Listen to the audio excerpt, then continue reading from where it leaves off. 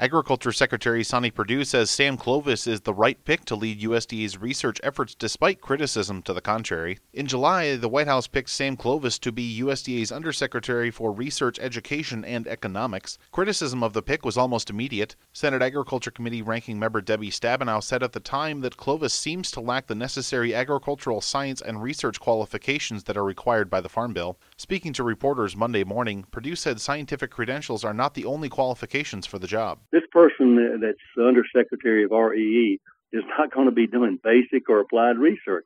That's not what the job calls for. And frankly, it manages our grant proposals and our relationships with our land-grant universities as well as our agricultural research services to make sure that our American producers are receiving the best applied research they can through an extension service, delivering them the best product they can.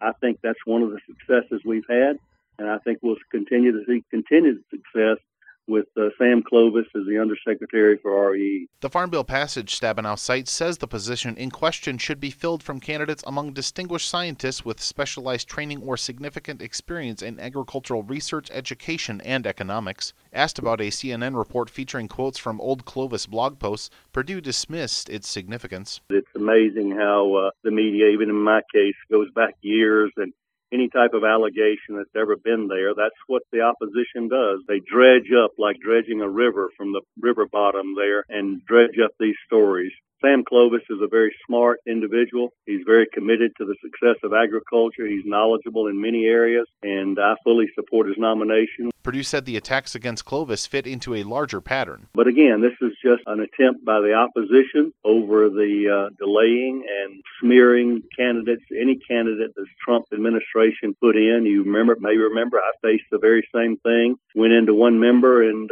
after the FBI investigation, and I was greeted with the fact that, well, Governor, you're not a crook, but if you'd read the media, you would have thought I was, based on all the things that EWG and others people opposed to this Trump administration drag up. So I think we'll have a very successful confirmation of Sam Clovis when the Senate hears from him directly. Clovis is facing opposition from a number of Democratic lawmakers and climate activists, but has the support of a broad collection of agricultural groups. Reporting for AgriPulse, I'm Spencer Chase.